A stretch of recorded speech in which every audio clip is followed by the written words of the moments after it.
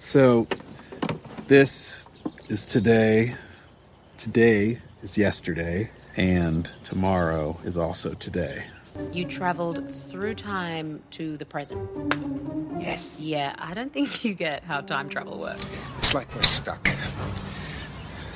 You know, like a needle on a scratch record.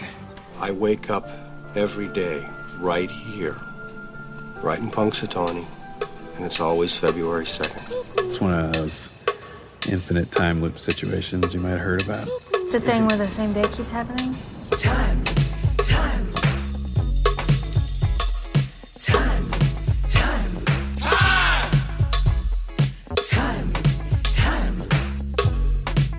Slow down! What are you, in a damn time loop or something?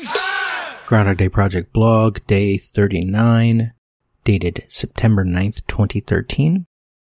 If you could be anywhere. In Ramis' second revision of the script for Groundhog Day, and no, this isn't part 4, Rita has an interesting take on Phil's situation. Phil is working away at a small hunk of marble. This would switch to ice sculpting after the recon trip to Punxsutawney, in which Rubin et al. Discovered the ice sculpting competition held on Groundhog Day. Rita is watching. Phil asks her, but what if the rules changed? What if none of your actions had consequences? Rita's response, there would still be an absolute morality. There has to be an absolute good regardless of circumstances. Rita is not a fan of moral relativism, apparently. Phil proceeds to call her Miss Plato and asks, where does this absolute good come from? From the sky? Page 102, and Phil's still snarky. But this reminds me of a line from Suzanne M. Dotton's The Spiritual Power of Repetitive Form, Steps Toward Transcendence in Groundhog Day. Critical Studies of Mass Communication, 13, 1996, pages 138 to 154. Dotton writes, Phil is saving people, even though, judging by his recent experience, they will wake up fine again tomorrow, doomed to repeat the same catastrophes. He has started doing good deeds because he can, because they are inherently good. There's an interesting notion here, and an important question. By the end of Phil's journey, is he living as if there is no tomorrow, or does the film promote the idea that there is such a thing as an absolute good? See, if Phil has been in the time loop so long that he has relaxed into the role, which he clearly has, then there would be no objective point to saving anyone, unless one of two things is true. 1. Phil has come to believe in absolute good, or 2. Phil has surpassed being a victim of his curse, so to speak, and lives beyond the concept of yesterday or tomorrow. That is to say, he doesn't save people because tomorrow might come and they need saving. He saves people because his entire universe has become these 24 hours, this one town, and however much he has decided he is not literal God, he, in fact, has become the God of Groundhog Day.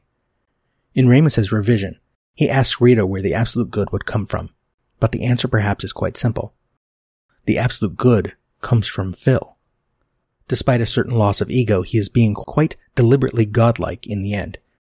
He exists outside of normal life, outside of time, outside of Siddhartha's river, or the Buddha's wheel of life. Dotton says Phil's concern for others has overridden what he knows about the time loop. But one could almost take his need to save people. Recall when the nurse says sometimes people just die, Phil's admonition, not today, as a very patriarchal control of his circumstance. On the one hand, maybe Phil has learned to simply be, no matter his environment. On the other hand, maybe he has just gotten better at manipulating everything to his personal liking. Or maybe both are actually the same thing. Is it wrong if Phil is still controlling and manipulating events if the goal is what we would call good? Or, as Nietzsche asks in The Will to Power, can we remove the idea of a goal from the process and then affirm the process in spite of this? Or more commonly, and perhaps seeming like a reversal of the idea, does the end justify the means? Can the means and the ends even be considered separately? Or are they just two pieces of one whole? I said just a few entries ago, so many little things that can be altered for good or bad, but without them I'm not me. If I had the chance to alter certain events in my past, there would be those I would alter, but I would do so at the expense of who I am today. Maybe I'd be better. Maybe I'd just be different. Maybe all it would take to be entirely comfortable with all of my past, mistakes and all, is just Nietzsche's thought from Twilight of the Idols. I want to learn more and more to see as beautiful what is necessary in things. Of course, then I also need to prove all things are necessary, so maybe that isn't the way to go.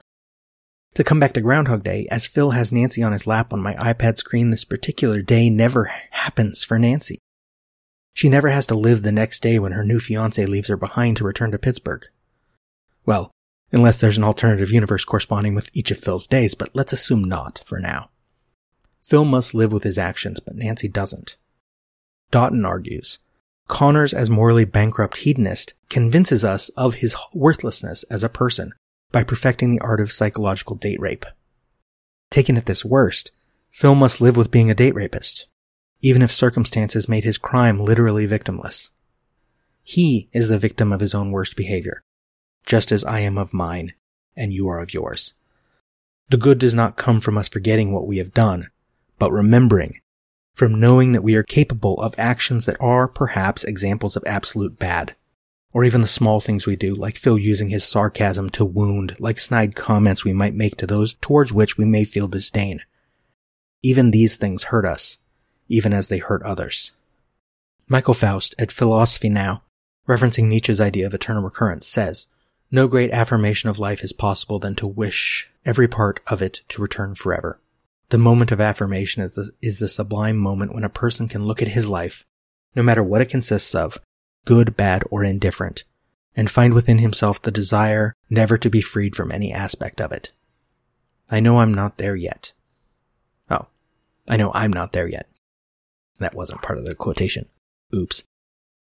Dr. David Lavery cites the poet Rilke in Samo, Eternal Recurrence and Groundhog Day. Rilke, he says, thought that if we fail to grow as human beings, if we fail to have a perfect spring, it is because we avoid the difficulties of a pure winter.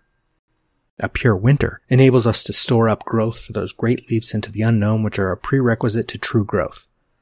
Groundhog Day is about Phil Connors' pure winter, his long and lustrous winter in Punxsutawney. Perhaps Lavery was thinking of these lines from Rilke's The Sonnets to Orpheus, Part 2, Sonnet 13. Be ahead of all parting, as if it had already happened, like winter which even now is passing. For beneath the winter is a winter so endless that to survive it at all is a triumph of the heart. Film Phil has to bottom out with suicidal depression after failing to seduce Rita. Second Revision Phil has to bottom out partying with sluts in his room at the bed and breakfast. We all must, to be driven to improve, find ourselves in need of improvement. Whether we hit bottom or just sink a little below the surface, it is perhaps in our darkest hour that the possibility of a bright future shines its brightest and its clearest. As Hesse's Siddhartha thinks, I have had to experience so much stupidity, so many vices, so much error, so much nausea, disillusionment, and sorrow, just in order to become a child again and begin anew. But it was right that it should be so. My eyes and heart acclaim it. I had to experience despair. I had to sink to the greatest mental depths, to thoughts of suicide, in order to experience grace. To sleep deeply again and to awaken refreshed again. I had to sin in order to live again. Today's reason to repeat a day forever. To feel perhaps Nietzsche's eternal joy of becoming. To know who I am fully and completely, even the bad parts, and love myself anyway.